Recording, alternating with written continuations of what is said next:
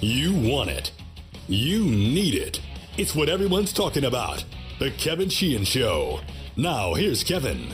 You're listening to The Sports Fix. Yeah, Tommy's here. Aaron's here. This show's presented by Window Nation. If you're in the market for windows, call 866-90-NATION or go to windownation.com and tell them that we told you to call. Good morning, Thomas. Morning, Kevin. How are you this morning? I'm doing chipper. What is that T-shirt you're wearing? A Lafayette Baseball. Lafayette Baseball. What do you know about that? Well, Chris Spira, one of my colleagues on the D.C. Grays, his son played baseball at Lafayette College, and I used to work in Easton, Pennsylvania, home of Lafayette College. You know Gary Williams. Yep, that's where he started his coach coaching. there. Joe Madden used to coach there as well. And I didn't know that. And they knew each other in those days. So I've got a Lafayette connection, and Chris got me a nice T-shirt. I didn't know Joe Madden and Gary Williams knew each other. Oh, absolutely. They were at Lafayette at the same time coaching? I believe so, yeah. Interesting.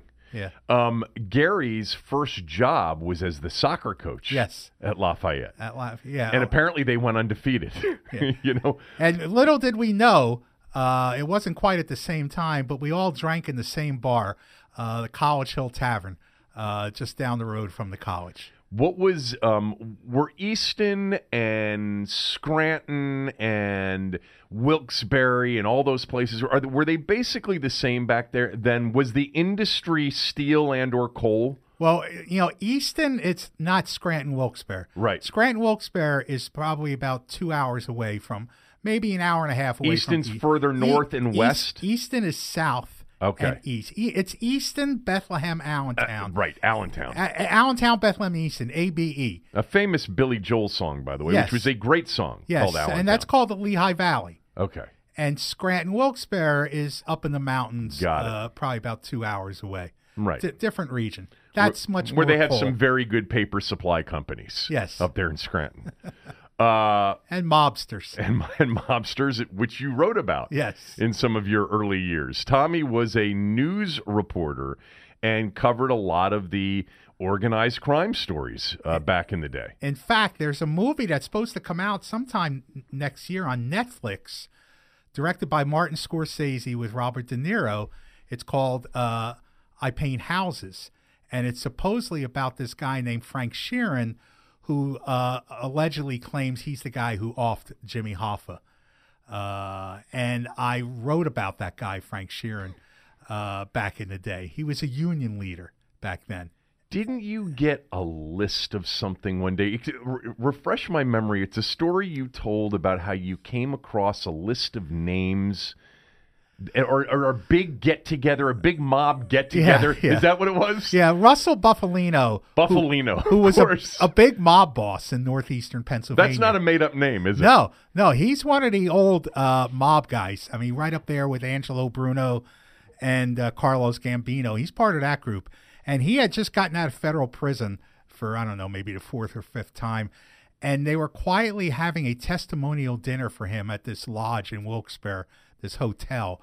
And I found out about it. So I went up to it and hung around the lobby just to see if I could get some color, you know, write some stuff about it. I knew what was going on. That was a good enough story as it was. And I noticed on one of the tables, they had seating charts taped to the tables of everyone who was supposed to attend and where they were sitting with their names. So at one point, everyone goes into the ballroom and the doors close and there's nobody in the lobby.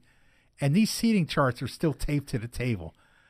So I go running past the tables, grab these seating charts in one motion, grab the charts off the tables and keep running and run out the door, never look back. For you, what was running like? At what speed back then? I tell you what. Were you quicker back then? I was never quick. But I was running with a sense of urgency. I can tell you that. And I never looked back until I got to my car, my Volkswagen Beetle, about 2 blocks away. So what did you do with the list? Well, then I wrote a story about all the people who were scheduled to attend this dinner honoring this mob boss, and including judges and politicians and a union boss by the name of Frank Sheeran. Wow. So... Was that a good story? Was that a good get? That was a front page story. You get any pushback, any threats? Well, what happened was years later, Isn't Lavero one of ours? I mean, I'm sure they thought you were one of theirs. About a year later, the Pennsylvania Crime Commission was the investigative agency that looked into organized crime. And they had a hearing about a year later, which I covered, about something to do with the mob. And after the hearing, these two agents walked up to me, and they said, "You're the guy that went running at a hotel room at the dinner." They had been across the street in like a van taking pictures of people going into the dinner. Well, maybe they had your back in case somebody chased you out of that. I don't think. I don't think they were going to blow their cover to save a reporter. What if old Franco Sheeran had seen you running out? Oh yeah, that was a real risk. Oh, you must have had a heartbeat of about 300 beats per minute. Yes. And that wasn't just from the running. Yes, like I said, partial running. I ran with a sense of urgency. That's awesome. Russell Buffalino. You can't make that up. That's a real name. All right. We got a lot of things to get to, including your column, which you sort of, started to initiate that conversation when you were here on Thursday about the Redskins resorting to things like promotions and giveaways to get people to go to games. That Philadelphia game, real quickly, if the Redskins were to somehow win on Saturday, which they're not going to do, but if they were to win, or even if Philadelphia wins Sunday, and Philadelphia is playing for something Sunday night in the season finale, that game could get flexed to Sunday night. That could be the flexed game. Now, I was looking at the schedule. Aaron and I were looking at the schedule yesterday for the final week. I know you don't care about this stuff, so just, do whatever you want to do for the next 30 seconds. Indianapolis and Tennessee play on that final Sunday. Right now, that looks like a game that potentially the winner goes to the playoffs and the loser goes home. That looks like a flex possibility. And the other one really is Redskins-Eagles. There's a chance that the Redskins-Eagles game may mean something, and that could get flexed. We usually get that answer on Monday, right? I think there's one other possibility, and it would just be if the Vikings are the 6th seed, and if they win, they're in. I think Vikings-Bears is the other. But the question there is, do the Bears have anything to play for? The other question there is that the Vikings have been on Sunday night and Monday night so much, enough of putting poor Kirk into prime time, where he has a miserable record. Yeah. But he doesn't do very well there. The problem with the other two games is just as of now, it's possible that those games are meaningless if the teams that are in the playoffs just continue to win. We've had this situation before where there has not been a Sunday night game. Remember? Wasn't it last year? It was last year or the year before, yeah. Where there wasn't a good enough game to put into prime time, so they didn't do it. And that possibility exists. Real quickly. Well, let me tell you something. If they move that Redskins-Eagles game to Sunday night, that's not going to help the box office. No, it's not. Not the Sunday night before Christmas Eve. That's not going to help. The issue is whether or not. It wouldn't be before Christmas Eve. It would be the 30th. It'd be the 30th. Oh, the 30th. Okay, yeah, before New Year's Eve. Right. That's right. It'd be Sunday the 30th. Yes. Now, if Philadelphia is playing for something there, you'd get potentially a lot of Philadelphia fans to come down for that. Real quickly, on last night's game, and not so much on the game itself, although let me just say that Cam Newton is clearly hurt. I don't know how they thought that he was the right option for that team last night. He can't throw the football right now because of his shoulder. But that game last night, Tommy, combined with the Rams-Bears game a week ago, combined with the Cowboys-Saints game, you've had 3 primetime games here in the last 2.5 weeks. Cowboys-Saints, Rams-Bears, and Saints-Panthers last night that all included these juggernaut offensive football teams in what was supposed to be the year that we stopped watching defensive football because all games were going to be 54-51. And now the last 3 matchups with the Saints and the Rams have been 13-10, 15-6, and 12-9 last night. You're right. I forget whether or not you and I had this discussion. I know I had this conversation with Scott, one of the, shortly after the 54-51 Monday night game, Chiefs and Rams. And I said, I just don't see a future of 54-51. I'm not saying that that I disagree that offense has been given every opportunity and that we've seen much more of it this year, and it probably benefits the league to have more offense. But to me, there's still a place for really good defensive football, especially when you get late in the year and into the postseason. And I think we're seeing that. And what it leads to is this in the NFC. The Rams and Saints are no longer locks to play each other in the NFC Championship game with the winner going on to the Super Bowl. No. They're the Bears are going to complicate that. The Cowboys could still complicate that. I know they got shut out on Sunday, but when you're thinking about the really good defensive teams in this league, first of all, the Bears are going to play a home game to start. And it's possible they could have a first-round bye. Yes. And a Chicago at New Orleans NFC Championship game, I would give the Bears a chance now. I wouldn't have given them a chance a few weeks ago. The Cowboys are likely going to play a home game to start and then go to Los Angeles or to New Orleans or potentially to Chicago. I guess that's still in play. I just give all of these defensive teams in the NFC, all right, Dallas, Chicago in particular, Seattle to a lesser degree, Philadelphia to a lesser degree if Philadelphia were to get in. Minnesota has an outstanding defense right now. Didn't start the season that way, but when they got Everson Griffin back, now they are playing lights-out defensive football. In the AFC, same thing. I'd give the Chargers a chance. To me, the Chargers are actually the most complete team in the AFC. Offense and defense. Kansas City's defense is lousy. I would give Houston definitely a chance.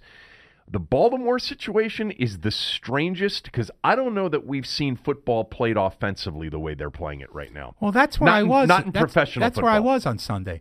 I was at the Ravens game. Oh, I forgot about that. Yeah. I went up in the rain. Yeah, I went up to write about what we talked about, the promotions and giveaways that they were doing at the Ravens game. But it's very unusual.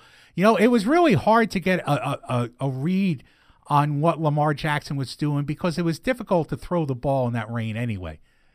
But, you know, if you take the rain away, he's got a long way to go to be an NFL quarterback. A long way to go. And what they're doing, I mean, my God, he's running for almost 100 yards. Beyond that, it's the number of carries that we've never seen. You know, in 2012, when the Shanahans took Chris Alt's pistol formation from Nevada, put Griffin into it, and started running zone read. Not that zone read hadn't been run before, because Cam had been running it as a red zone package for Carolina. And then San Francisco, you know, benched Alex Smith, put Kaepernick in, and they started running a lot of it. Now we see it as a staple, you know, 1/4 or 1/5 of an offense for, you know, at least half the teams in the league. But Jackson's different in that Jackson isn't in there to throw the football, but occasionally. His carries now, all right, since he started, since he got the first start, are 26 carries, 11 carries, 17 carries, 14 carries, and 18 carries. We've never, in the history of modern football, you may go back to your days of watching single-wing football, to find a quarterback that carried as much as he did, but no one's ever averaged essentially, you know, 17, 18 carries a game as a quarterback. He's also right now averaging 5.5 yards per carry as a quarterback. It's not really that he's a quarterback other than he's the one taking the snap. He's a runner. He's a running back. Yes. Who they occasionally have throw. Now, I shouldn't say occasionally. He's thrown it 20 times a game, somewhere in that neighborhood. I still think, Tommy, that they've played in their stretch of wins here, in the stretch of his starts going back to the Bengals. It's Bengals, Raiders, Falcons, Chiefs, Bucks. They've played 5 subpar defensive teams, and now they're going to get the Chargers on Saturday night in a must-win. He's going to go with this. Can't turn back now. No, can't change now. But Flacco will be there waiting in the event they get behind and are forced to throw the football. Now, but by the way, my point on Baltimore was their defense is good enough to win against Kansas City, to win against New England on the road. What we're talking about in those 3 games that you mentioned, I'm going to take an opposite view. I don't think we're looking at great defense. I just think we're looking at self-destructive offense. I just think that that's more the issue than anything. You've got too much coaching going on. You've got coaches who think they're smart. They're too smart for their own good. You have too many offensive schemes getting in the way of what should be a simple offense. I just think what you're looking at is offensive incompetence rather than defensive excellence. This is exactly why I love you so much. Because right now, what Tommy just did is he took my premise, which is, hey, defense has still got a place in the game, and he's coming up in his own mind with a column here. That's what he's doing. He's like, wait a minute, what can I come up with that just refutes what Kevin just said, because I can't agree with him on it. And he comes up with this, no, what it is actually, and let me just mention, he didn't watch last night's game, he didn't watch the Dallas-New Orleans game, and he didn't watch the Chicago Rams game, but he's got to come up with something that he can really run with, and what he just came up with in that 30 seconds is actually it's offensive incompetence, and it's all of these coaches outthinking themselves. That's a column, isn't it? Well, I don't know if it's a column or not. It's not a bad idea, but Am I right about what I just described? You're semi-right. Yeah. I've watched enough NFL football this year, not just the Redskins, to recognize that usually when you see a breakdown, when you see low scoring, it's because of self-destruction, not because of anything the defense is doing. Not every time, but I think there's a lot of that. Yeah, last night it was Carolina's Luke Kuechly, who's a great player. Thomas Davis, great player. K'Wan Short, all of those guys just hitting the shit out of New Orleans all night long. That's what it was. I mean, they were physical as Dallas was with New Orleans. New Orleans has now played a couple of games where either you're right, Sean Payton's completely outthinking himself and they're self-destructing, or they've played some really good defenses for the first time who have figured out a way of hitting them really hard and really often and slowing them down. And that's what it looks like to me. That's what it looked like in the Dallas game. That's really what it looked like Philadelphia did to the Rams Sunday night. And yeah, they're forcing some self-destruction, some turnovers, but we'll see. Let me just tell you what I don't think we're going to see in the postseason. I don't think we're going to see a 54-51 game with the Chiefs, Rams, or Saints. I think it's more likely that we see a 17-13 game. They might win that game, but I think it's more likely that we'll see that. And not every year would I feel that way. But this year, in addition to the explosive offense, you've got some really good defensive teams this year. We can't say that about every year. No. Last year, perhaps the best defense didn't make the postseason. That was Baltimore's defense, and it didn't make the postseason.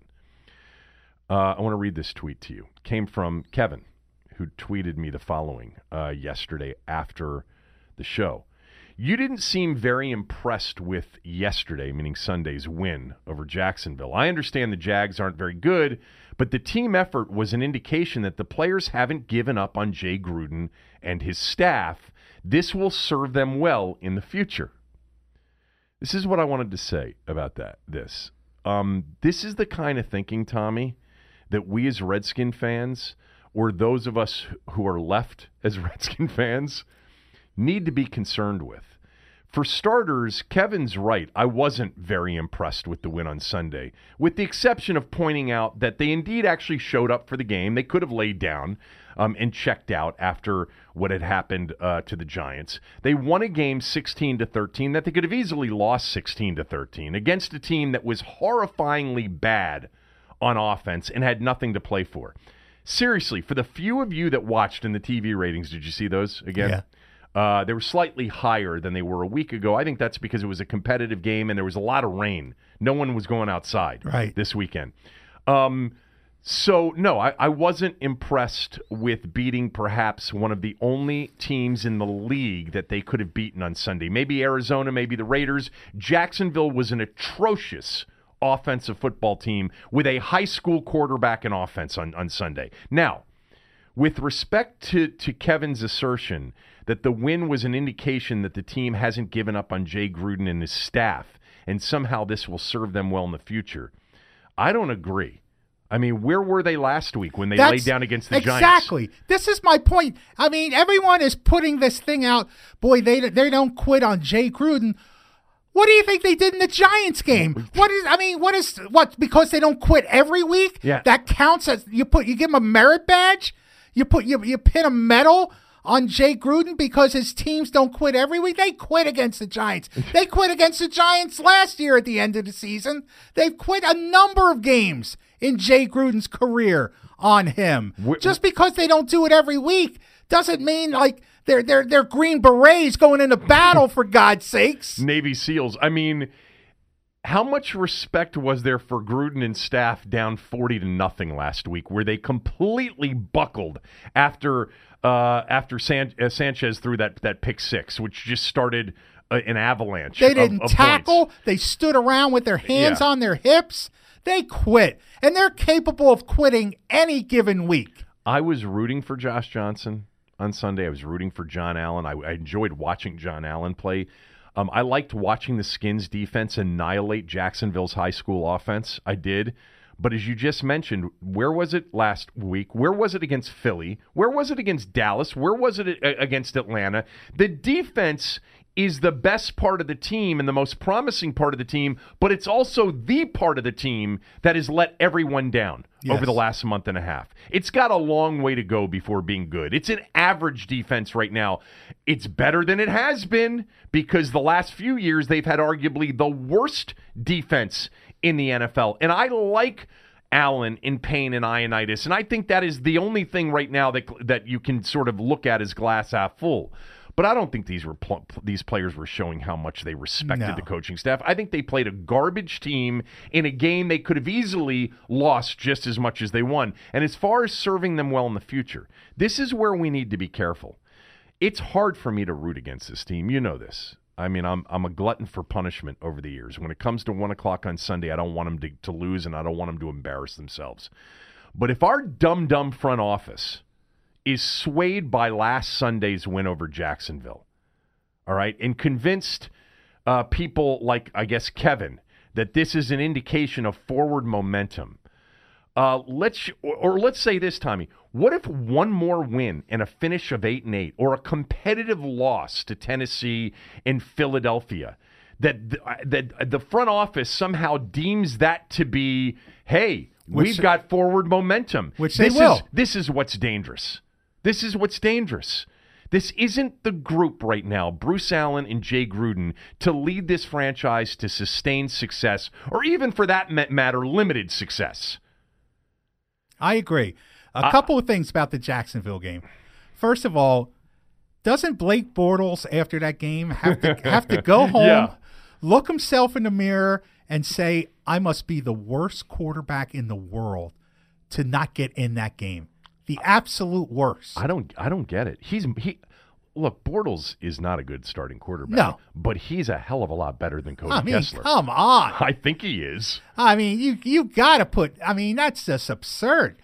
I mean, Blake, that's embarrassing to sit there to be a starting quarterback and watch that guy replace you. On the other hand, I'm going to take an optimistic approach here, not to the long-term future, but in the final days of this week. If you're a Redskins fan, you have an opportunity to bathe yourself in goodness between now and Saturday. In other words, Josh Johnson is arrived at Redskins Park without a suitcase, without baggage, without anything but the clothes on his back. So he hasn't been contaminated yet. Okay, and he turned in an inspiring performance. It wasn't a great performance, but it was inspiring. It was an Alex Smith game. He threw for 150 yards, right, and he didn't turn the ball over. He actually made many more plays with his legs. Yes. So, I mean, and that's, look, the reason I thought it was going to be a blowout for Jacksonville, because I was convinced Josh Johnson would have at least 2 interceptions. So he not turning the ball over was all the difference in the world. So right now, Redskins fans, you have a chance to at least say, what is Josh Johnson's story? It just feels so good. This is a guy who didn't even start a game since 2011, and now he's our starting quarterback, and he's bringing goodness and light and decency and godliness and all the other things to the hellhole that's Redskins Park. Let's enjoy it until Tennessee crushes us like bugs. It's a holiday miracle. Yes, It's a Christmas miracle. It's an early Christmas miracle. So bathe in it, enjoy it. Just forget about all the dysfunction. Forget about all the mess. Forget about Bruce Allen. Forget about Jay Gruden. Concentrate on Josh Johnson, because right now you are rooting for David. and you know, the Redskins are neither David nor Goliath. They're Sodom and Gomorrah. That's who they usually are. Okay, let Josh Johnson just wash all over you this week. Absolutely, just enjoy it. Absolutely, brother. Put your hands on the radio. Can I get a witness? Oh my God, that's funny. And you know what? He is easy to root for. It's a good story. I mean, he has not been Look, he hasn't been contaminated. Alex Smith is a decent human being, but he was contaminated by the trade itself. I mean, again, you can't just root for Alex Smith and not forget. Let's take the broken leg out of it and everything else. Okay, let's do that. And not forget. And hope he's healthy. And not forget how he wound up here. You just can't do that. Even Colt McCoy, God almighty, he's been here so long that he carries the stench of the whole quarterback competition that wasn't really a competition to begin with. So, but here's Josh Johnson. He hasn't been contaminated by the aura of self-destruction. He's pure. He's pure. He is. And what a story it would be if he can take this situation, avoid being contaminated, and end up with a starting job somewhere next year. Yes. Where we can even root for him even more. And God, through some remarkable achievement, you win the Tennessee game with Josh Johnson. And the Eagles game wait a minute, for you just said they were going to get squashed like a bug. I know, but I'm taking the slim chance that Christmas happens. miracle. Come on, Kevin. And they're playing the Eagles for all the marbles. The Eagles and the Redskins with Josh Johnson at quarterback, all the marbles. You have to look, if you're a Redskins fan, you have to be there at that game. I mean, you have to be there. I mean, because you know how many opportunities you're going to have to root for somebody good. To feel good about yourself as a Redskins fan at Ghost Town Field. You can count them in the last 5 years on one hand. Ghost Town Field. That's Tommy's column nickname for FedEx. Oh, God. Yeah. Well, you're right about the Alex Smith trade, too, because the more and more we learn about that trade, old Doug and old Jay, they didn't have a vote. No one had a vote except for one guy. Right. Let me just go back for a second to what I was saying about the danger of thinking, not what the Kevin who tweeted me, but possibly that Dan Snyder is thinking, Bruce Allen is thinking, that if they somehow go 8-8 and they have a competitive loss to Tennessee and beat Philadelphia, that somehow, Bruce and Jay and staff are to be celebrated. Next year is doomed if that happens. They're not going anywhere, all right? More harm than good might come out of these final 2 weeks. I'm being serious, and it's a quandary. It's a conundrum for a Redskin fan, because come 4:30 on Saturday, you're going to be like, hey, let's go beat the Titans. It's burgundy and gold. Josh Johnson, the Christmas miracle's here. And who knows? I know they're not going to – if they somehow pulled off a true Christmas miracle and got to the postseason, they're going to get run out of the building in Chicago in the first round. First of all, I don't think they have a prayer on Saturday. They're playing an actual NFL team. They didn't play that on Sunday. I get that. I don't think they do either. Here's the problem, Tommy. When they made it in 2015, they looked like a team on the rise. They needed defense, a lot of defense, but they looked like, hey, wow. Well, they were coming off a 4-12 season the year before. I know, and they ran the 4, got into the playoffs. When they made it in 2012 with Griffin, we thought it was all the beginning of something special, a long-term run. When they made it in 2007 with Todd Collins, it was Gibbs, so anything was possible when you got to the postseason. If they make it in 2018, not one of you out there thinks they'll have a chance of winning a game. And very few of you believe that they have a team and a roster that's headed in the right direction. That's where we are right now. It's like, as a lifelong fan, it's hard to watch and not hope and root for the best, but rooting for what's best in the long term, all right? winning another game down the stretch could result in the subpar team president returning, the subpar head coach and staff coming back. And you know what that's going to breed, Tommy? Mediocre results on the field and more embarrassing moments off it. Yes, it will. So I'm ready for a change. I want change. And I'm afraid that if they win one more game or they're competitive in these final two, that they're just delusional enough out in Ashburn and detached enough to what is really going on with the significant majority of the fan base that want this thing gone. They want Bruce gone. They want Jay gone. They want a total reboot. Well, they want Snyder gone, too. That's not going to happen. Right. And these last two games, believe it or not, could impact that.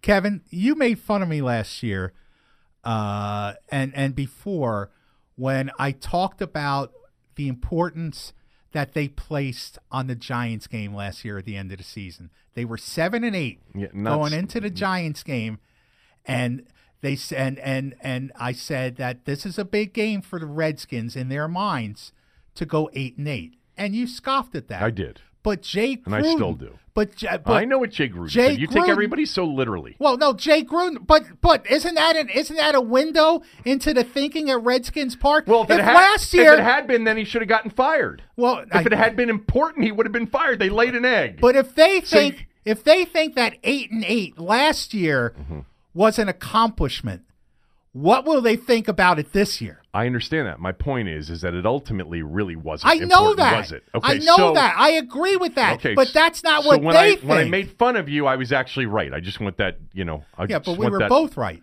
Well, no, we weren't both right. Yes, we were, because I said it was important. Mattered, and it ended up not mattered. To them. But it didn't matter. But to them it did. But then he would have been fired. No, look, getting fired for failing. If failing got you fired, nobody would have a job at Redskins Park.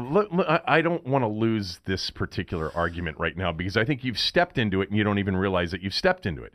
You said before that Giant game at the end of last year when they were 7-8 and the season was over, they had nothing to play for. You said because Jay Gruden said how important it was to 8-8, you took him literally and said this is really important to the organization. It's important in their minds. In their minds? Yes. In their minds, it's very important. Yeah, but just because they didn't do it doesn't mean people get fired. Well, what was the consequence to the importance? Perception. What you're talking about is perception. If they go 8-8 this year, they're going to sell the perception. I know, but I'm not comparing this year to last year. I think they're totally different. But the record is the same. If they go 8-8, they're going to be selling the perception to Redskins fans that they're moving in the right direction. Okay, well, last year when they didn't come through for something that they deemed to be important in your mind, they left things as they were. I think this year is different. And here is the similarity to last year. The similarity is if you want a reason, you can use injuries once again. And actually this year, because of the fourth quarterback that they're working on, it's even easier to sell inside the building to each other. My God, he lost. And remember this, too, that they all thought that Alex Smith, that they had traded for Drew Brees. Remember that, too. So, and they were 6-3 when he got hurt. Yeah. He had thrown 2 picks in the game, and they were headed to 6-4 with him. And actually, Colt McCoy rallied them and gave them a chance in that Houston game. Let's not forget that about the Houston game. And I don't want to. I'm so happy that Alex Smith is healthy, and I read something last night about the injury and the road back to actually just normalcy with his leg, and it's frightening. It's a sobering situation with him right now. But at least he's out, and the infections have stopped, and all of that. But in that Houston game, let's not forget that he had thrown a back-breaking pick 6 right before the end of the first half. And it was Colt McCoy who came in after after he'd thrown a second pick, that actually led them to 2 touchdowns. Well, what you were seeing, and the lead in the fourth quarter. What you were seeing was the defense starting to falter, the running game starting to disappear, and the Redskins having to ask Alex Smith to do more. That's what you were starting to see the results of. But I guess getting it back to what started this portion of the conversation, Bruce Allen made that trade essentially on his own. I mean, I'm sure with the help of Dan Snyder and with the approval of Dan Snyder. I mean, we know that Doug Williams knew nothing about the effort to trade for Alex Smith, and we know that Jay Gruden was really not a significant influencer in trading for Alex Smith. He would have been just as happy keeping Kendall Fuller, keeping the pick, drafting a young quarterback and going with Colt McCoy. Right. All right. So, but in Bruce's mind and in Dan's mind, hey, we were a 6-3 team with the guy we picked, and then he got hurt. And it's really unfortunate. We can't put this season on anybody else. You guys, hey, Bruce, you did the right thing trading for Alex. We were 6-3. Jay, you were doing a hell of a job with Alex. We were 6-3. So compared to last year, which actually they had more players on injured reserve and they had nothing offensively. Remember, with the offensive line, right. And this year you have a lot of the same issues. I'm not gonna. It's not apples and oranges. It's close to apples and apples in terms of the overall injuries. And you could say because of the quarterback situation that this year is even worse. But last year, my feeling at the end of the year was, you know what? Given everything they didn't have this year and the players they lost, it is amazing that they actually got into position, late in the year. I thought, let me just say this. If Chris Thompson doesn't get hurt, I think the team still, even with all those injuries, had a chance to be competitive. I thought he was the most valuable player on offense when he got hurt, and that's when the season really flipped. But as it relates to this team, I personally look at this and say the 6-3 was a bit fraudulent to begin with. I don't know that they were going to win 9 games with Alex Smith healthy the rest of the year. They may have, but they weren't going anywhere. Right. This wasn't forward momentum. This wasn't like a catapult season to something much bigger and better. So I, as a fan, and I think I know because I've talked to many people that feel the same way, it is really a quandary right now. It's like you don't want to root against them, but you don't want this group coming back. There is no future in Bruce Allen and Jay Gruden if sustained success, or at least limited success, is what you're hoping for. None. But you see, you are of the school of thought. You're convinced that there's an opportunity if they falter at the end for both of them to be gone, and I don't think either one's gone. I know I'm definitely in the minority on that. I just don't see, with all the things we've talked about for weeks and weeks on end now, about the erosion of this fan base and the fact that it's accelerated. This has been the year where we've seen, if we were looking at some sort of, graph, this is the year where the acceleration of the erosion of the fan base really spiked, because we've seen it in the attendance, worse than we've ever seen it before, and we've seen it with television ratings, worse than we've ever seen it before. So I just think that unless they're so detached from that, and I have heard many times that Bruce in particular is detached with the way most of the fan base thinks about him and Dan and the organization, that he sort of bathes, using the term du jour, in the Harvest Feast crowds, Harvest Fest crowds, the people that show up for the draft day party, the real, the smaller part of the fan base that will never, ever think the organization is doing anything wrong and will spend significant dollars year in and year out on the franchise. You and I both know, and a lot of others know, that is the significant minority of the fan base. The majority can't stand the way this operation is run. No. And they want significant change. They'll never get the true change they want, which is Snyder to sell the team. Right. I mean, you'd have celebration in the streets if he did that. How about Dolan? Did you see that comment? Yeah. That he's considering selling the team?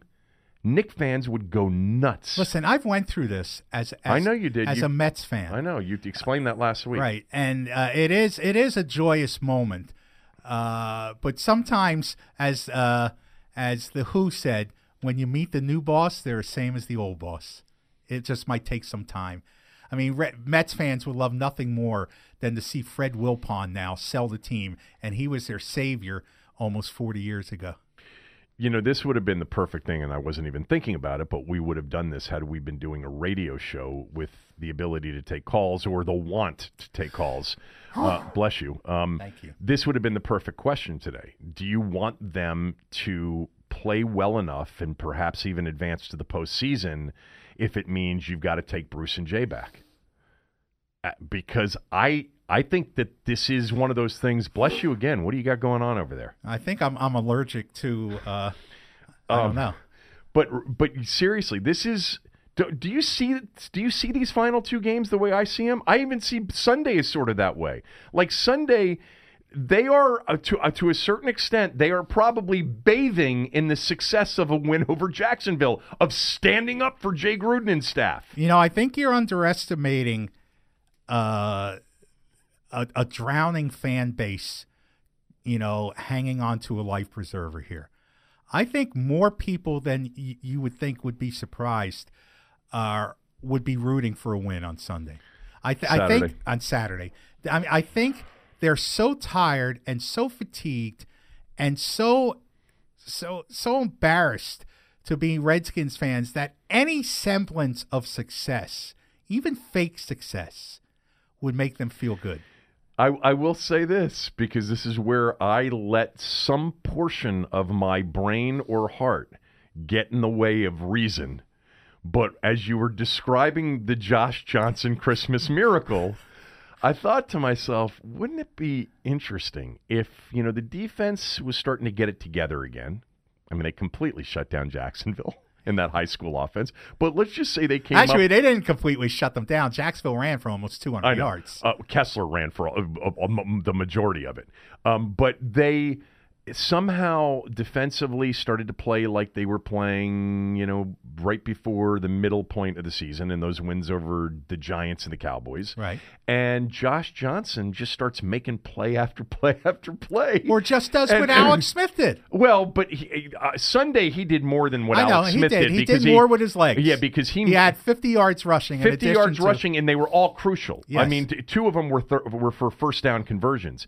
And somehow Josh Johnson at 32 years old becomes like Kurt Warner, when he came out of nowhere, and how old was Kurt Warner that first year? I don't remember. He was close to 30, wasn't he? Wasn't Kurt Warner close to 30 that year? I don't remember. He was, this was 2000, right? Yeah, 2000. He may have been 28, 29. Yeah, he was born in 71, so. 71, so he was 29 in 2000, or 28 in 99, which is the year they won it.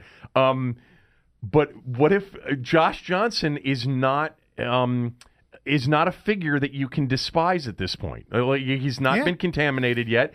The story's a good one. He played relatively well on Sunday, and if he goes into Nashville on Saturday and somehow puts up 20 for 29, 201 yards, a touchdown, no interceptions, rushes for 45 yards, and a score, and they win 20-17 in overtime, where he drives them for the winning field goal, and the defense stood up and held Mariota down, it'll be a different feeling. Of course. But I don't. It would be a different feeling with respect to, okay, you know what? This team's coming together. Let's take this for a little bit of a ride.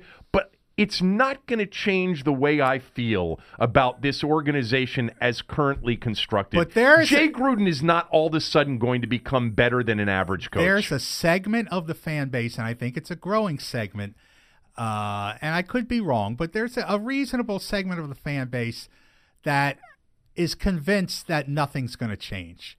And that if nothing's going to change, then enjoy the moments that come.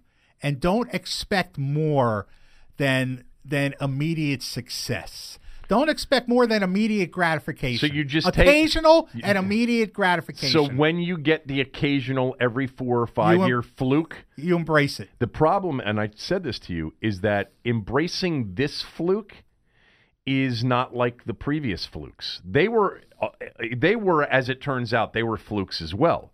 But you didn't think so in the moment when Griffin had the year he had. No. You didn't really think so at the end of 2015 when it was apparent that Kirk Cousins could be your franchise quarterback. You didn't think it at the end of 2007. It was Todd Collins, but it was Gibbs, and you didn't know Gibbs was leaving at the end of the year. So anything was always possible with Gibbs. And when they went into that postseason, you thought, hey, you know what? They got a shot here. Yeah. Got a shot. All right. Window Nation loves this podcast. They love when Tommy's on. Harley, Aaron, and Eric, they listen all the time. If you've been thinking about new windows, I promise you, as someone who has had Window Nation install windows in my home twice over the last decade, you won't go wrong by giving them a call. Right now, it's Window Nation's 000 sale. 0 down payment, 0 payments, and 0 interest until 2020. But that's not all. Window Nation's 000 sale is a triple deal. You'll also get $200 off every window, any size, any style. And with a whole house order of Window Nation windows, Window Nation will pay your heating bill until the new windows are installed. You'll save hundreds, if not thousands of dollars right now. Window Nation windows give the greatest gift, an inviting, warm, cozy, comfortable home. So visit windownation.com today for the 000 sale. 0 down payment, 0 payments, and 0 interest for 12 full months, plus $200 off each window, no minimum purchase required. Plus, Window Nation will pay your heating bill until the new windows are installed. Call 866-90-NATION or visit windownation.com. That's 866-90-NATION or windownation.com and tell them that we sent you. Kevin. Tommy. Let me do a little self-promotion here before I forget. I want to remind people that you can listen to me on 106.7 The Fan with Chad Dukes tomorrow, Wednesday afternoon, 4 to 6. And I still do the show with Andy Pollin Saturday morning. Great show. 9 to noon. You could read my stuff in the Washington Times. Follow me on Twitter, WashingtonTimes.com.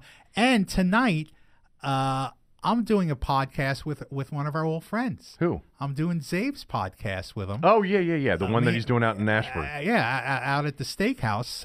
Me and Andy are going out there and doing the podcast together. So I'm looking forward to doing that as well. That'll be fun. Now, Kevin. Yes.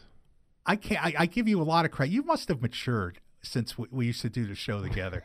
You've grown as a human being. Okay. Because you haven't mentioned the name Trevor Ariza at least once. It's on my list. Look what's written down right here.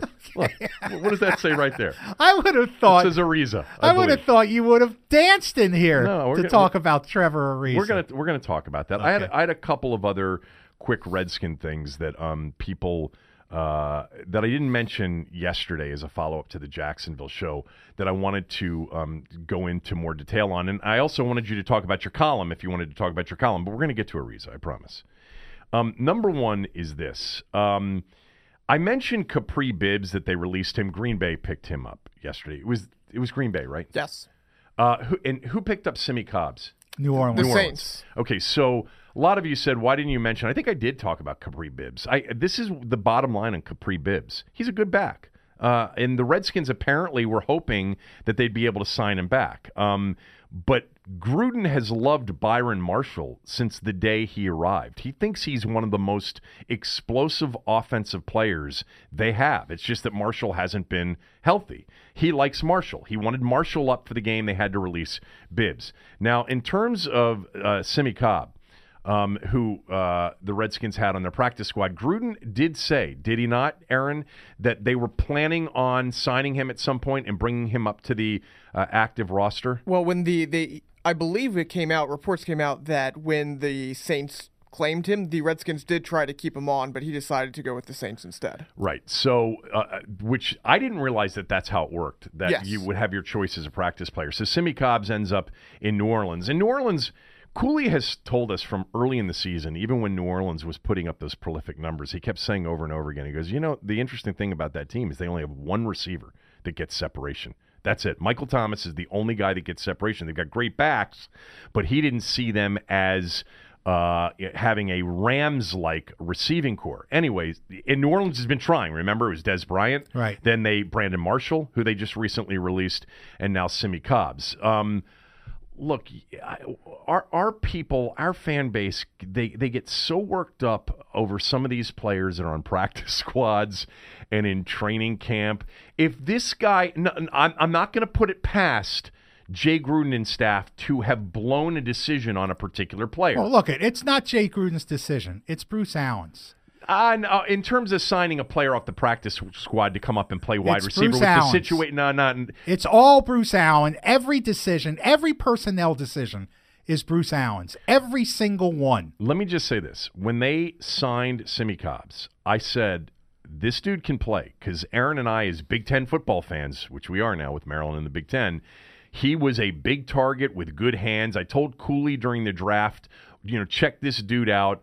So I remember the talent and I recognize the talent. But if you were really wowing people, given their wide receiver issues, that's not true. Yes, Kevin. it is true. No, it's not. As it relates to a practice squad player, not. yes, it is. It's not true. You think Bruce, he said I want to bring Simi Cobbs up from the practice squad, and Bruce said no? If Bruce Allen signed Michael Floyd's not going anywhere. Michael Floyd wasn't a big off-season signing. No, he was but that doesn't matter. Pickup. That doesn't matter. This is even how good general managers work, let alone bad general managers. Their guys, they're protective of their guys, even the stupid midseason pickups. And if Bruce Allen, I'm sure, was the guy who signed Michael Floyd, he's not going to cut him to make room for Simi Cobb. Okay, all right. You know what? I'm going to concede that point because it's not worth debating with you. I'll just say, okay, Bruce had a hand in Simi Cobb's not being called up. That's fine. And at one point, if I'm right from what I've read from J.P. Finley, they only had 52 guys on their active roster at one point. That was a game a couple of weeks ago. Yeah, I think. So I mean, their roster management is terrible. Yeah, it's not good. But what I wanted to say, after I've now conceded that Bruce Allen may have been involved in telling Jay Gruden to keep Simi Cobbs down, which I'm just conceding that because it's a quid pro quo here. I talked about this with JP yesterday on the show because I think I've mentioned this to you during the course of the year. And a lot of you reacted on Twitter to this because you hadn't heard this. And I thought I had mentioned some of this during the course of the season. But Clinton Dix was traded for. And during the show that Jay Gruden does with Zabe on 980 on Fridays, Zabe asked him about, Clinton Dix's performance and, why haven't we seen, Monte Nicholson more? And he said, well, we traded for Clinton Dix. The implication, of course, management's telling me I got to play Clinton Dix.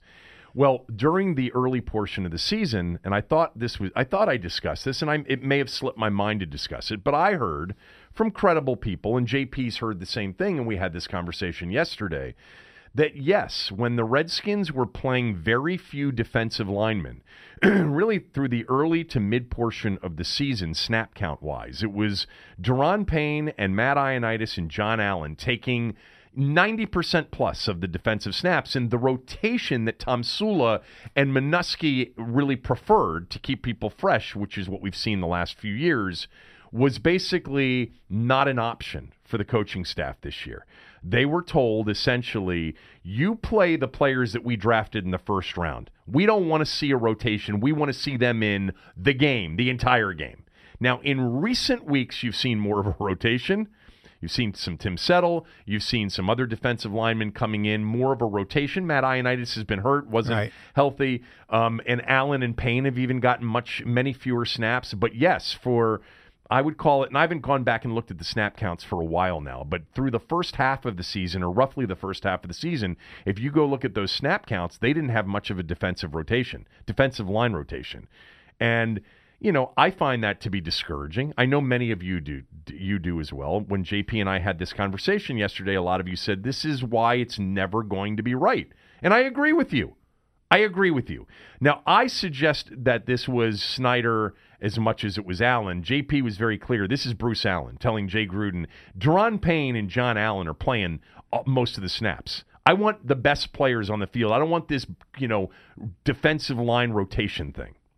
Now, so anyway, that would support your Simi Cobbs that it was a Bruce decision. Now, to be fair, I've covered general managers in a number of sports who have done the same thing, who have ordered coaches or managers to play certain players for various reasons. They're usually bad general managers, but this is not an uncommon thing for general managers to. I mean, I know we might think it is, but it's not. That we think that the coach decides playing time, and a lot of times the general manager does. Especially in basketball. And this happens a lot with bad organizations in particular. I do. I'm not going to take back completely my concession on Simi Cobbs.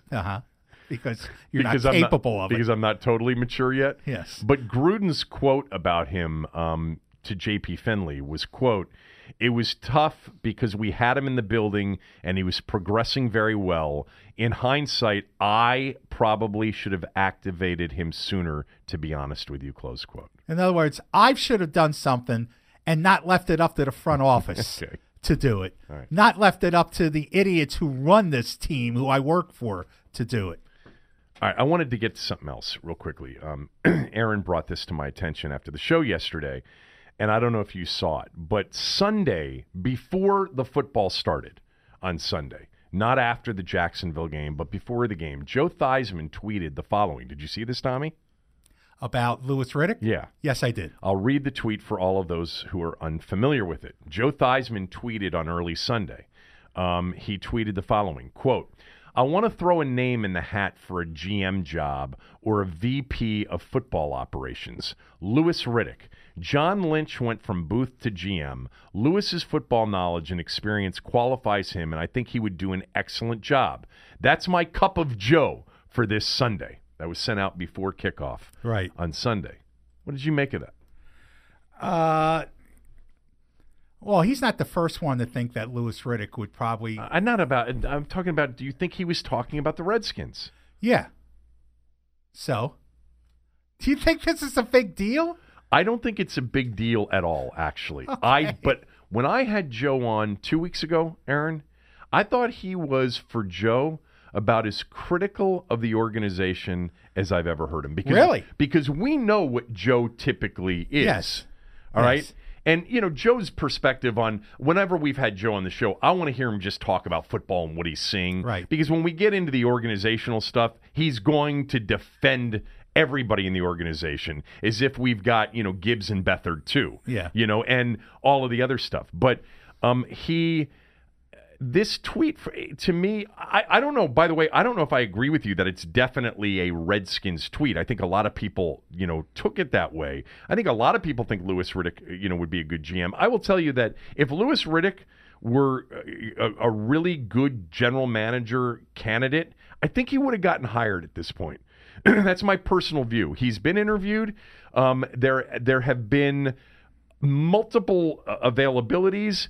There's a disconnect for me with all the people who aren't running organizations who say Louis Riddick would be a fabulous head of football operations or general manager, and the fact that he hasn't gotten a job yet or hasn't even been given an opportunity to get back into an organization since he left Philadelphia after Washington, or was it Washington after Philadelphia? I forget.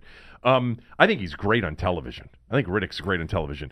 But I think Joe, here's what I would say. If this was hey, Riddick would be great as a GM in Washington, or head of football operations in Washington, Joe's turning here. He's turning against Bruce. Unless he sees him working for Bruce. Unless he sees who working for Bruce? Louis Riddick. Oh, I thought you said Joe. No, Louis Riddick. He doesn't necessarily see him replacing Bruce. He's turning against Bruce as the lead football person. But technically, Bruce isn't the lead football person. Doug Williams is. I know that. It's all an illusion. I get that. Yeah.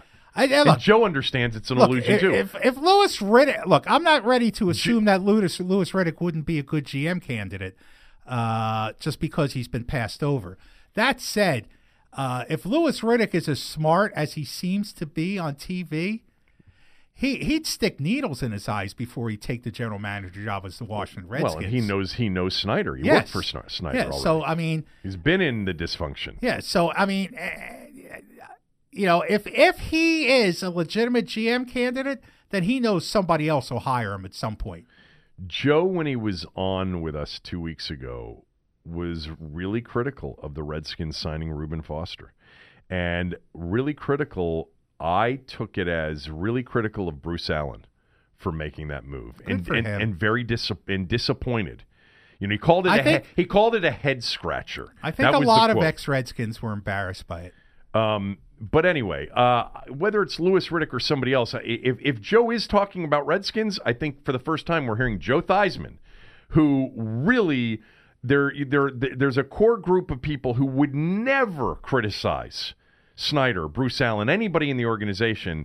That is a bit of a shot. Yeah. If you believe that it was that, I'm not sure what I believe. I think he's impressed by Louis Riddick overall. Listen, everyone's out there waiting, Kevin. When are we going to get to it? We're going to get to it. I also wanted to mention that, or have this brief conversation. I wonder if Josh Johnson is making a case to be on the roster next year, regardless of what the position is. I think, look, if Jay Gruden's back, then Colt McCoy will be the starter in 2019 as they wait for some sort of resolution on Alex Smith. Maybe we'll have it well before the season, but that would be the plan. But I think that Josh Johnson may be making the case for having a roster spot next year, or at least being signed to come to camp. And that would be interesting because, he's the number one pick of the San Diego Fleet in the new AAF Football League, which is supposed to start play in February. Really? Yes. I knew it was. I knew he was in that league. Yeah, but I he's thought their they number were one pick. I thought they were already playing. No, I'm they getting start confused with all these different leagues. They start in February, and Mike Well, Martz. which one is the Vince McMahon league? That's the XFL. That starts in 2020. But the AAF starts in February. He's the number one pick for the San Diego Fleet, and he'll be playing for Mike Martz. Is the head coach there. You are the king of other football league information. I love obscure leagues in any sport. One last thing before we get to the Wizards and Trevor Ariza. There was an announcement yesterday, or an indication from ESPN, that the Monday Night Football booth is coming back in 2019. Yeah, and that was met with great cheers Oh, and my applause. God. Joe Tessitore and Bugger and Witt. Bugs, Witt, and Tess. They're coming back. Oh, my God. You've got to be kidding me. Now, you've managed businesses. You've been a manager. There's a school of thought probably at work here saying you can't give up on a decision so early. Yeah, I mean, there's somebody there who believed in this, that got their way of getting one more year just to say, hey, we've had these situations in the past, as I think is where you were heading, where it was terrible, criticize, and look who ended up being right, because they needed some time to come together as a group. I'll tell you what, like, Boogs, he doesn't bother me that much. I actually think McFarland's the only one there that's got any personality.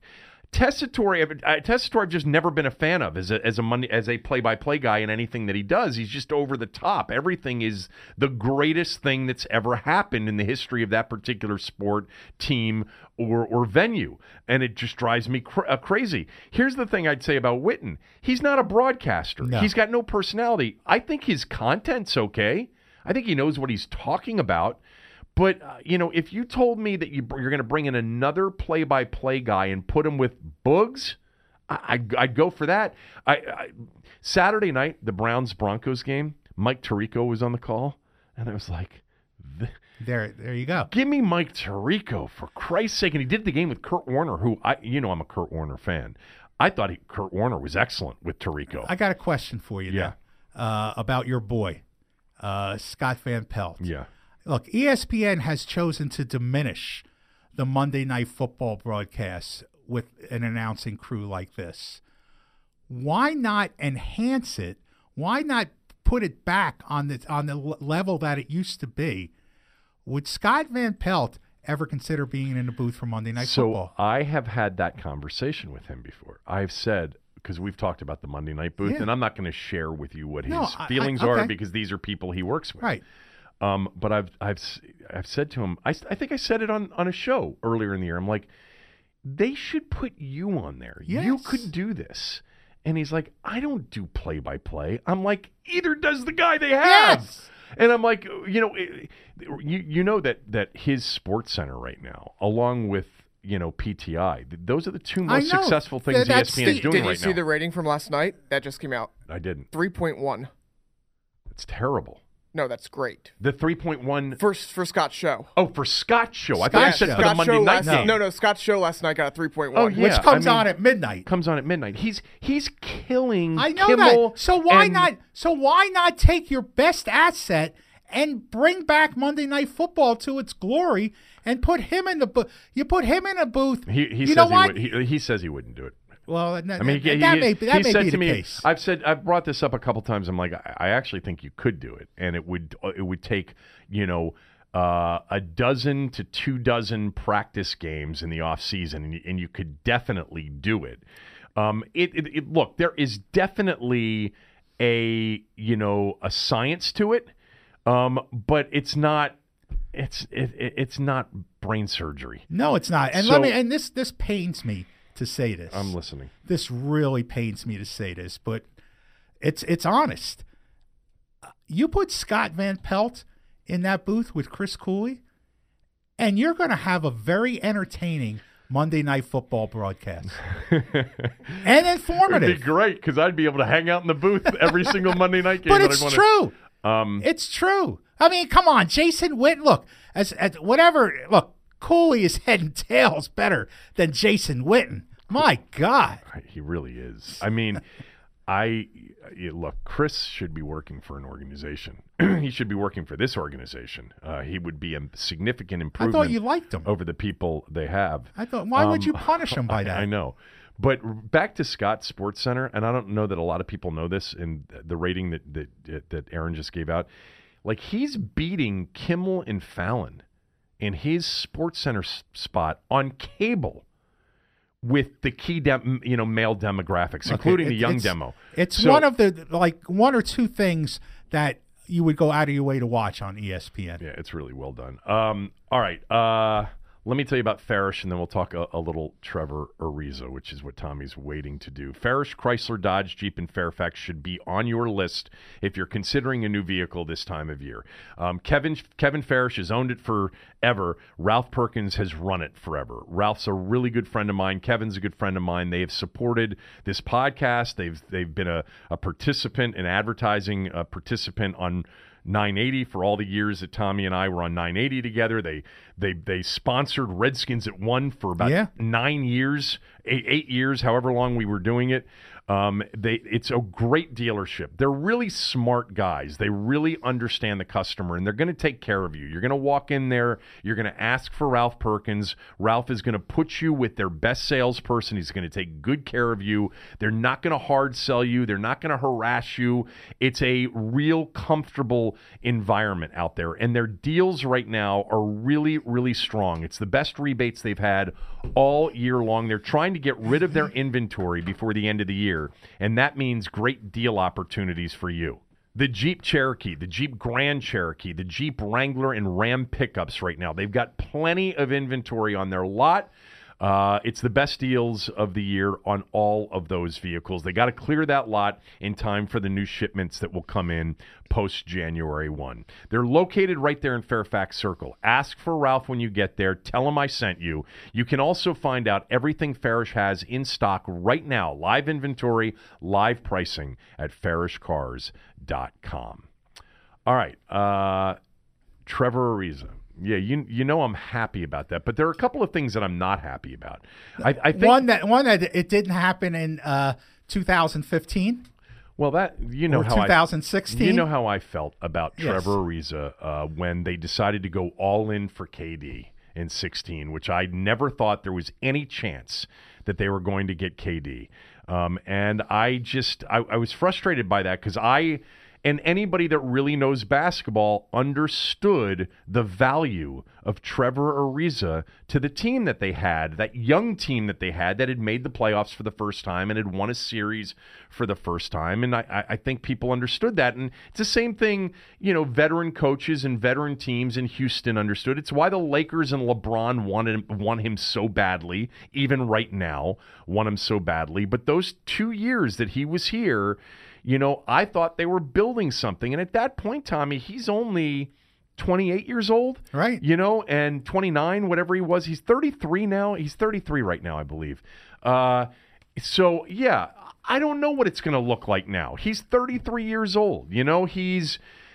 How many good years does he have left? You also have the dynamic that he's entering into. And Chris Miller was on with me yesterday, and Chris is really close to this team, covering the team for NBC Sports Washington, and he said, look, John and Brad are different people now than they were. In particular, John, this is not the young John Wall who's going to follow the veteran blindly that like it was when maybe Trevor Ariza was here. This is a John Wall who in many ways, to the detriment of the team, has exercised his influence on the way things are run on that team. I will say this, though, what I've heard, Chris mentioned this yesterday, I've heard it from others as well, that John and Brad really wanted Trevor Ariza signed in the offseason. And I didn't realize this because I don't think that it was ever reported. It may have been rumored. But Ariza was considering the Wizards in the offseason. This was one of the places he wanted to come to. L.A. was another one when LeBron signed there, that he wanted to come here. And Wall and Beal are really embracing this. So, but it's still you still don't know how that's going to work in terms of how it worked 5 years ago and how it works now with a more mature Wall and Beal, where it's been sort of their team and their locker room, not a positive one necessarily all the time, over the last few years. So I wouldn't use the word mature with John Wall. I'd just say older. Yeah, older John Wall. I didn't. You said a more mature John Wall and Bradley I stand Beal. corrected. I think the maturity has not been there.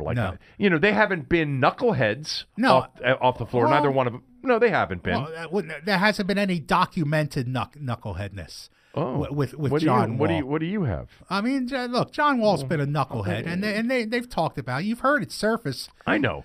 But he hasn't gone to jail, has he? No, he hasn't. Right, he hasn't done what Gilbert Arenas has done. But I just the part of this that I'm frustrated about is that I'm happy and I'm looking forward to seeing what this team. This is an injection for me of a little bit of life into this season, which was to me dead on arrival here the last few weeks. And it's disappointing because when football season ends, I like to have, Maryland basketball is a bit of a go-to for me in January and February and March. But the Wizards in recent years, I know they haven't been a championship contender, but you've been able to look forward to a postseason. A best-of-7 series. And by the way, in every best-of-7 that they've played, they've either won in the first round or had a chance to win, including the Toronto series last year as an 8 seed against a 1 seed, losing in 6 games. But I really don't think that Ernie extracted the value that could have been there for Kelly Oubre. I don't know that this was a really good trade. The 2 second-rounders could have been look, they probably would have sold the like they do for cash, but it also could have been leveraged a little bit before the trade deadline into something more. I don't know. I get what I'm saying is I'm not sold that this is the right long-term move, that it was the best trade that they could have made for the long term. But I am also simultaneously excited to see a player who I think has tremendous basketball IQ. He's one of these players, Tommy, that only basketball coaches will be able to tell the analytics people. So much of what he does that impacts a team positively isn't measured.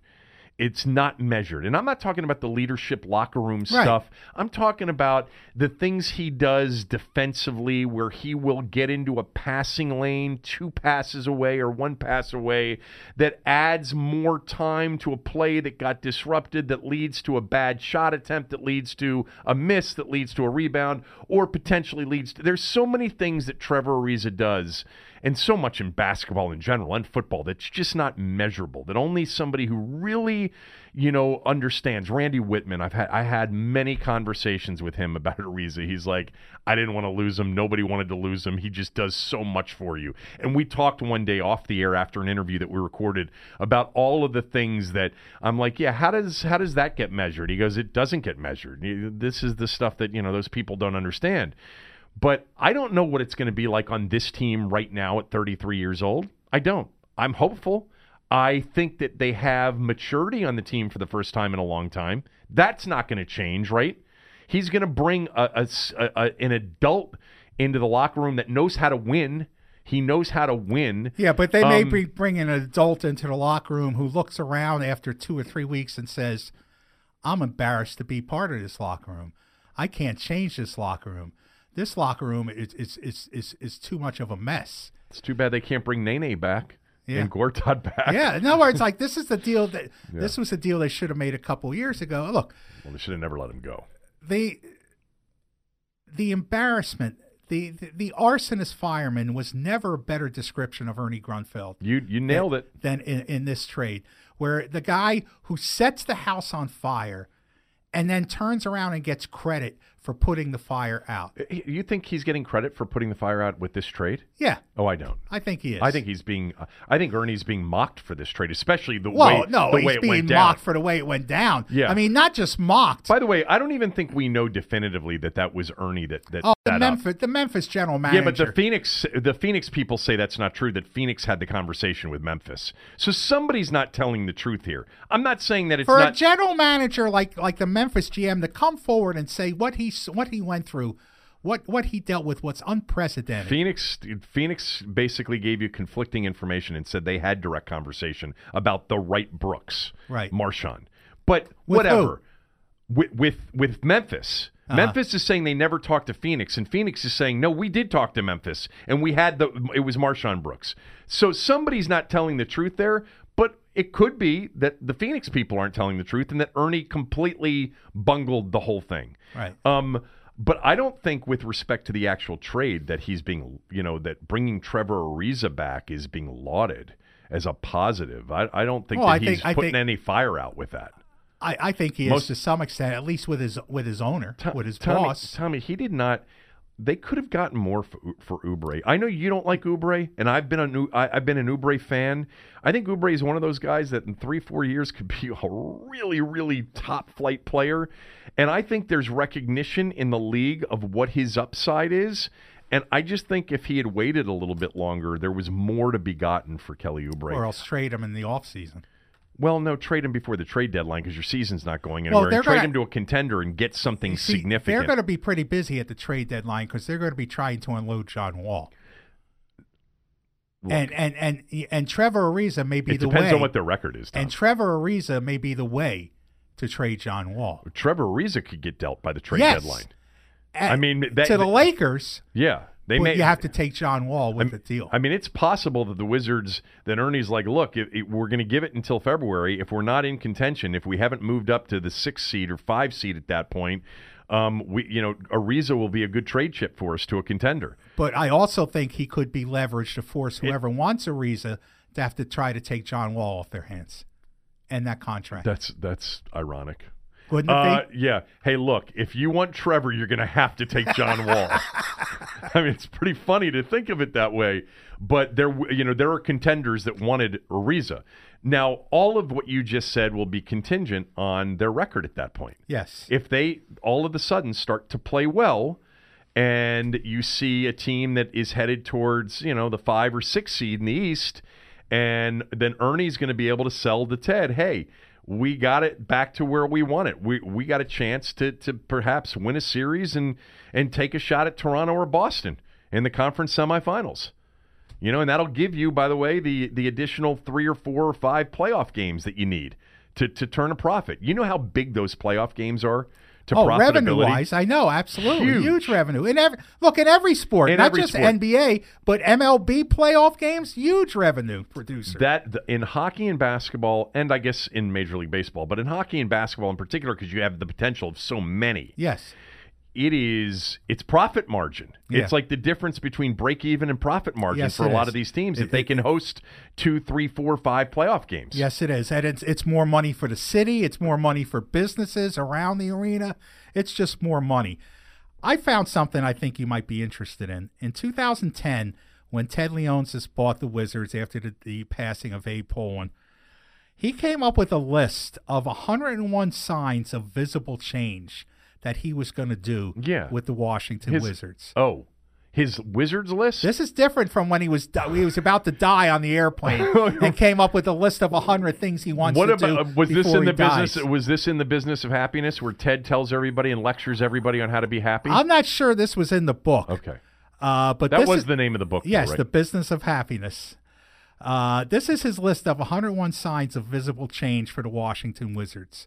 1. More transparency concerning strategy and plans via more connection with fans.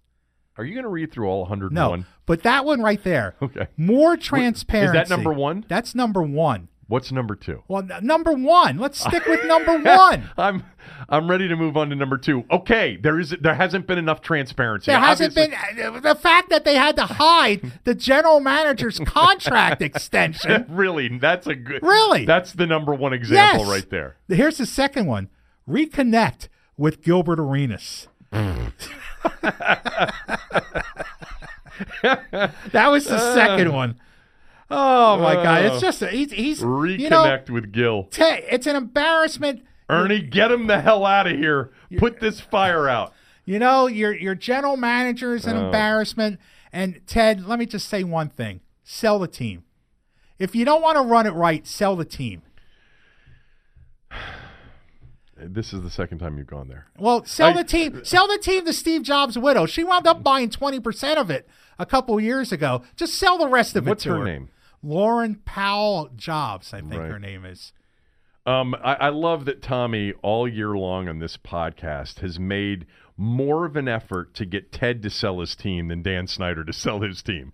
As if they're even comparable. Right now, that could be a poll for the day.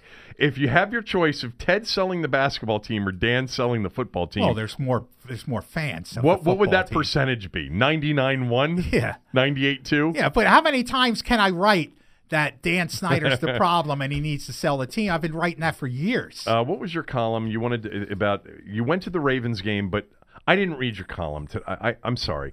You send me the column. I didn't read it today. I know it had something to do with what you talked about on Thursday. I know you're so busy with It's not that I was so busy, but, reading your columns online, it takes an effort. A commitment. It takes a commitment. It takes a commitment that one friend would make for another. And I usually do.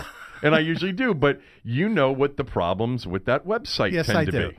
Yes, I do. I went to the Ravens game in part to write about the new business of the NFL. And to point out that the Redskins are not the only ones dealing with empty seats in stadiums. The Ravens did two things that were pretty amazing. For one thing, Ravens games now, you can buy your tickets digitally with your phone. Well, can't you do that to Redskins games? You can't do that with the Redskins. You can to Cavs or Wizards games. Yeah, I know that. But the NFL told all the teams by the end of 2019, they all have to be on digital platforms. The Redskins still haven't done it yet. The Ravens did it this year. They offered a deal to their fans that for the final two home games of the season, the Tampa game and I think the Browns game at the season finale, you can buy two tickets for $44. Mm-hmm. That's $22 a ticket. But the only way you could buy them was through the mobile app. And when you buy them, you didn't know your seat until game day. So you couldn't pick your seat. You got your seat on game day.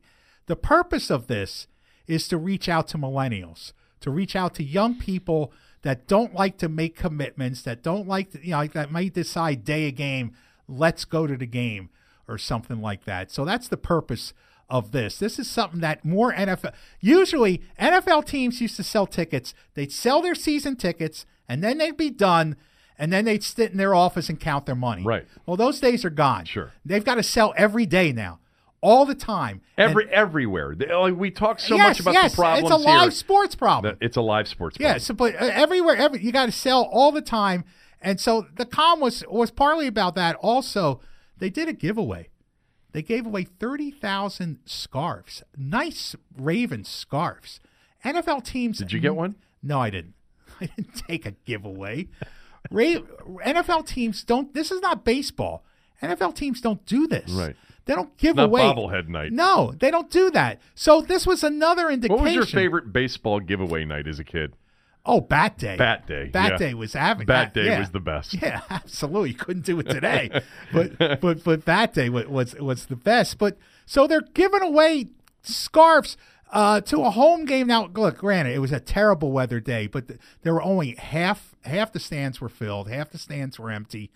And apparently the giveaway didn't go so well because a fan posted on Facebook that people were grabbing 2 or 3 or 4 scarves at a time, and because they're not used to doing this. Right. They have a staff that's not used to giving stuff to people as they walk in the door. It's like Halloween. They just put the candy out there and said, "Take one." Yeah, that's it. So, but this is what the NFL. This is what the NFL is now.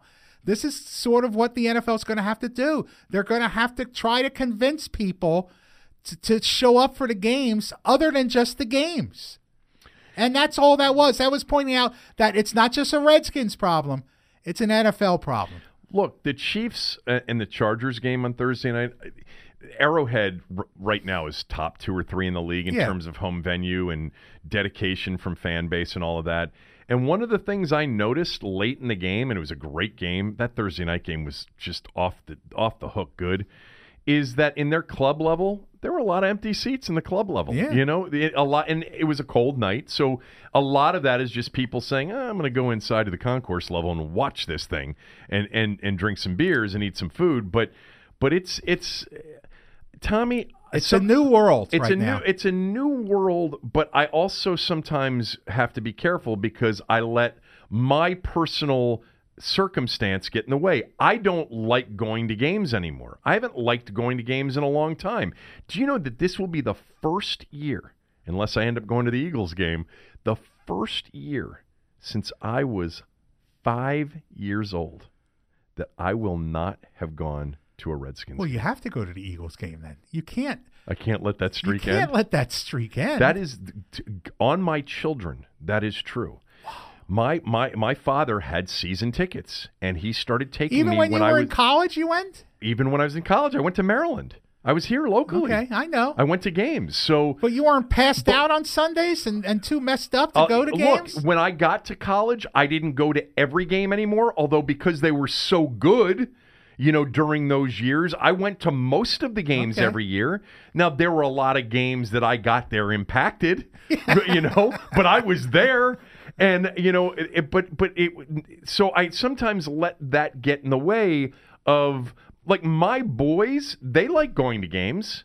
They actually, Thanksgiving weekend, the Texans game, I had 2 of my 3 boys say, can you get me tickets to the Texans game? And I'm like, you really want to go to the game? And I ended up getting some tickets, a couple of tickets, and they went. And they wanted to go, to the Giant game. I'm like, why do you want to go to the Giants game? But it's still, for a younger demo, you know, it's hanging out with friends. It's a social thing. But you see, that's the demo that's not coming to NFL games. I guess that's true. I mean, yeah, that's the demo they're trying to figure out how to. But don't you think older people aren't going? Look, my father at some point, as a Redskins season ticket holder, said, "I'm just not going anymore." Well, I think now more older. Look. The whole mobile ticket thing that the Ravens were doing was all about. I interviewed the vice president of marketing and ticket sales. It's all about reaching a younger audience, an audience that they're not connecting with right now. Are they going to give out scarves again? No, I don't know. I don't know, but it was pretty stunning to see that at an NFL football game. Right. What would be a good giveaway for the Redskins to try to get some people there? Oh, we don't want to go there. I mean, there's a lot of possibilities. There's a lot of bad jokes. If they wanted to be self-deprecating, they could do a lot of things that people. Sometimes I think that.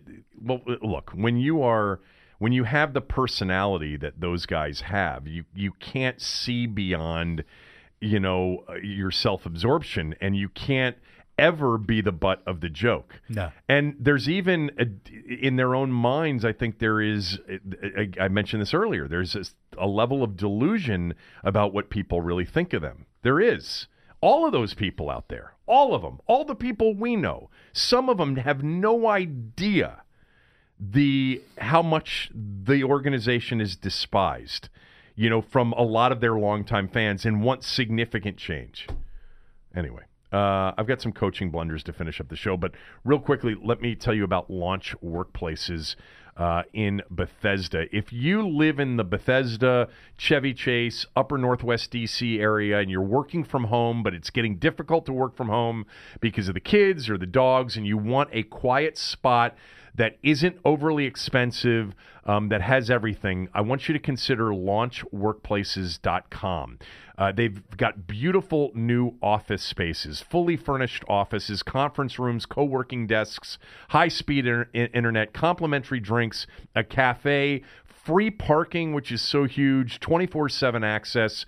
You can call today for an exclusive free 2-day trial, 240-800-6714. That's 240-800-6714. Or you can visit launchworkplaces.com today. Again, if you're in that area, Bethesda, Chevy Chase, Upper Northwest, Potomac, right over the American Legion Bridge in McLean or Vienna, in that area, and you're looking for a place to get work done outside of the home, launchworkplaces.com. Let's do some coaching blunders for the week. Bad play calls, clock management gaffes, missed opportunities. It's Coach Sheehan's Blunders of the Week. All right, Tommy, I'm going to start with the opposite of a blunder. I'm going to start with coaching brilliance. It's a good time. That's good because you don't have many good things to say about coaches. Yeah, I do.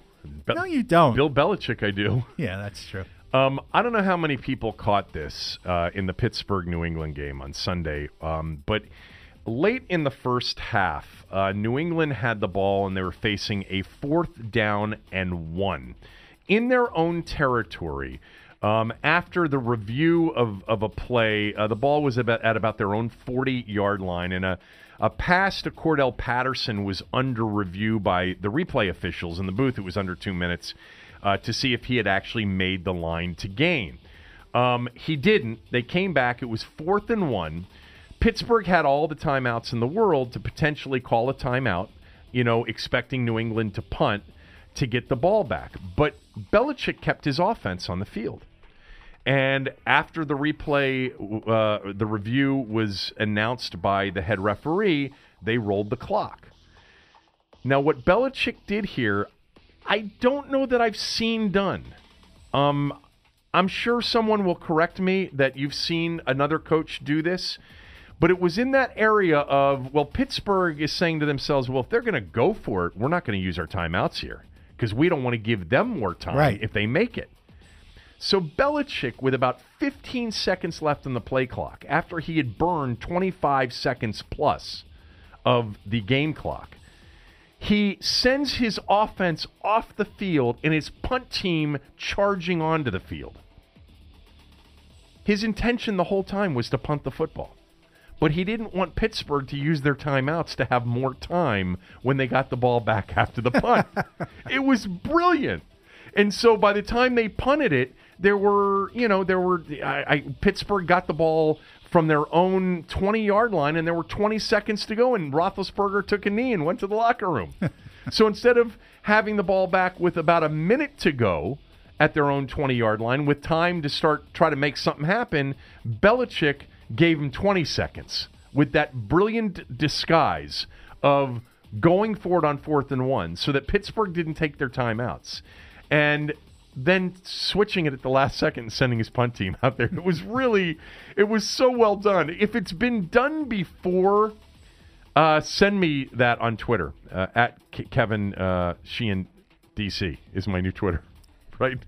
Did I just fuck up my new Twitter account? What is at Kevin Sheehan DC is what I was about to say, at Kevin S980, which he was for years. At Kevin Sheehan DC. Send that to me. Well, I'm sure that's nothing that Jay Gruden wouldn't do. That's exactly what I thought in the moment. I'm like, this is exactly what Jay Gruden would have come up with. Absolutely. But it was just really so smart. Romo picked up on it, and Romo was like, this is brilliant. He totally duped Pittsburgh into believing that he was going for the 4th and 1 to burn an additional 25 to 30 seconds of what could have been a Pittsburgh drive. It was so well done. Back to the Thursday night game. This wasn't a coaching blunder. Actually, it was a coaching blunder. It was also a major quarterback error at the end of that fabulous 29-28 Chargers-Chiefs game where they went for 2 at the end and won the game. The play at the end where Rivers was hit helmet-to-helmet defenseless and it wasn't called. Just one of the dumbest and worst officiated games of the year, and there are a lot of them to choose from. But that Kansas City, Los Angeles game was the worst. So Rivers gets roughed up at the end of a play. The play ends at 26 seconds, and Rivers gets up going, "Where's the flag?" There's no flag for the defenseless helmet-to-helmet hit on him, and he's complaining. And Anthony Lynn is complaining, and all the while the clock is running. Yeah. 13 seconds rolled off between the end of that play and the Chargers calling their final timeout. Now, they ended up scoring, but they should have had, after the 1st and goal, on the 3rd and 10, they got the penalty on Kendall Fuller. Kendall Fuller, by the way, is out for the year. He got injured in that game. There was a bogus pass interference call in Kansas City, which gave the Chargers a 1st and goal at the Kansas City 1-yard line with 8 seconds to go, and there should have been 20 seconds to go.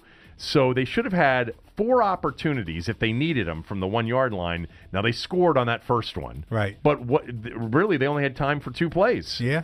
So that was terrible clock management by them at the end of the game. Saturday's game, late game, the Denver-Cleveland game, and it happened last night too. Ron Rivera did it with the Panthers. If you missed the very end of last night's game, I'll get to it in a moment because the Saints really screwed up. Not coaching blunder, but a player really messed up at the end. But in that Cleveland-Denver game, when Cleveland missed on a 4th and 1, and Denver got the ball back and they were driving, there is a 4th down completion for a 1st down over, towards midfield, Tommy. It was a 4th and 2. They completed it there. They're at midfield, and the play ended with about 1:05 left. Let me just say this. If you got more than a minute left in a game, more than 50 seconds left in a game, don't clock it. Don't spike it. The downs are more important than the clock at that point. You've got plenty of time, and you're on offense, so you can hurry up and run a play. Denver went up and clocked it with 53 seconds left in the game. And sure enough, 2nd and 10 was incomplete, 3rd and 10 is incomplete, 4th and 10 he gets sacked, game over. Instead of having 4 full plays, right, they had 3 full plays. And you had plenty of time left. All you needed at that point was for one of those 4 plays. You were not going to run out of time to run 4 plays. Is one of those plays to go over the middle for 10 yards, 12 yards, and you're in field goal range with a chance to give your kicker a chance to win it. And then last night in the Carolina-New Orleans game, first of all, New Orleans, I haven't mentioned this yet today. I can't believe I haven't mentioned this yet today. 3-0 smell test over the weekend. Wow. Carolina was a winner last night plus the 6. It got dicey there at the end, didn't it? If you were up watching it. My record, I've lost track. It's like 47, 14, and 2 over the last 6 weeks. It's ridiculous how hot I am. And now I'm hitting it like 58% for the year, something like that. But it's the 5th straight winning weekend after that worst weekend in years. 3-0 this weekend. And somebody reminded me, I may have mentioned this yesterday on the podcast, almost every strong lean, near smell test pick I gave out hit. All of them. But last night at the end of the game, and this was, a situation in which New Orleans is up 12-9. Carolina scored on a 2-point conversion interception return for 2 points. When New Orleans scored to take the lead 12-7 in the 4th quarter, they went for 2 and it was picked off and returned, and that's why it was a 3-point game, which was great because if they had made the 2-point conversion, I'm down 7. And watching that game last night, it did not look like old Cam was going to lead them to any points. In fact, their only touchdown was a halfback option pass. But New Orleans at the end of the game last night had a 3rd down and 4 at the Carolina 5 with about 1:50 to go.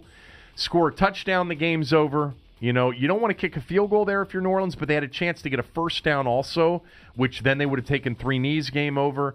And they did a little, jet sweep to Lewis, and he stretched the ball out for the goal line and fumbled it out of the end zone. Touchback, Carolina's ball. It was a terrible play by Lewis. But Carolina, after getting the ball back, they've got a chance to go down the field and get in field goal range to kick a field goal. And after a 3rd down and 1 completed pass to McCaffrey, and the ball is now, at the Carolina 40, 38, 40-yard line, 1:15 left. Cam spikes the ball, clocks it. Are you that ill-prepared as a football team where you've got to waste it down with more than a minute to go in the game? That's crazy to me. The down is so much more important. in that particular situation than the clock. You want to clock it when you get to like under 40 seconds. Right. Where 10 seconds running off the clock before you can snap it is going to be truly meaningful. But at a minute 10, dude, take your time. You got plenty of time. You want to have 4 downs here. And they spiked it, and sure enough, incomplete. They have 3 plays to get 10 yards, and it wasn't enough. They needed another down in that situation, and they lost the game 12-9. That's it. Did you see what Drew Brees is doing? I did not. This is very cool. Very Drew Brees-like. He went over, as you know, from watching the Redskins game, he went over 500 career touchdowns. What he's done is he has sent a personalized football to everybody who's ever caught a touchdown pass off him. How many people? I don't know how many there are. I don't know how many it is. I didn't look at the number. But anybody who's ever caught a touchdown pass from him, he sent them a personalized football. Wow. That's pretty cool. It is, but I'm wondering what the number would be. I mean, do you think it's more than 30? It may or may not be. I mean, I don't know. I just think the gesture is amazing. It's an amazing gesture. He's an amazing quarterback. He's a Hall of Fame quarterback. I still don't put him anywhere near the top of the list of the greatest quarterbacks. No, neither do I. Going back to one of the first conversations we had today, I think the NFL's fascinating right now. I think it's a really fun. This is going to be a fun postseason. It's going to be these last 2 weeks with the playoff spots that are still up for grabs. And you've got some huge games like the Baltimore Chargers game Saturday night. Yes. Is going to be a great game to watch. Saints-Steelers on Sunday afternoon, followed by Chiefs-Seahawks in Seattle on Sunday night. You got some really, really compelling matchups the final 2 weeks. But the postseason, I really do think that this year there's this offense versus defense conversation that we've been having with the incredible presumption, that offense has overtaken defense and defense no longer can win, that you've got to have great offense. And I don't know that we're going to see that in the postseason. It would not shock me if a few, if not more than a few of the defenses emerge by the time we get to Super Bowl Sunday. As long as we figure out what's good defense and what's bad offense. Well, I think you can watch those 3 games that we talked about, the Saints, Cowboys, the Rams, Bears, and last night, and say there was some pretty damn good defense played by the Cowboys, by the Bears, and by the Panthers last night in particular. Look, maybe it is a New Orleans problem. New Orleans, the 3 games that I mentioned, 2 of them are New Orleans. Yeah. But New Orleans was uncheckable for the first 13 weeks of this season, and now all of a sudden they're shut down? I mean, Tampa shut him down for 3 quarters, and they just started turning the ball over. Right. But anyway, all right. What else do you have? Anything? I got nothing else for you, baby. All right. I'll see you on Thursday. Thanks to Aaron. Thanks to Tommy. Thanks to all of you. We are back tomorrow, and then Tommy will be back with me on Thursday.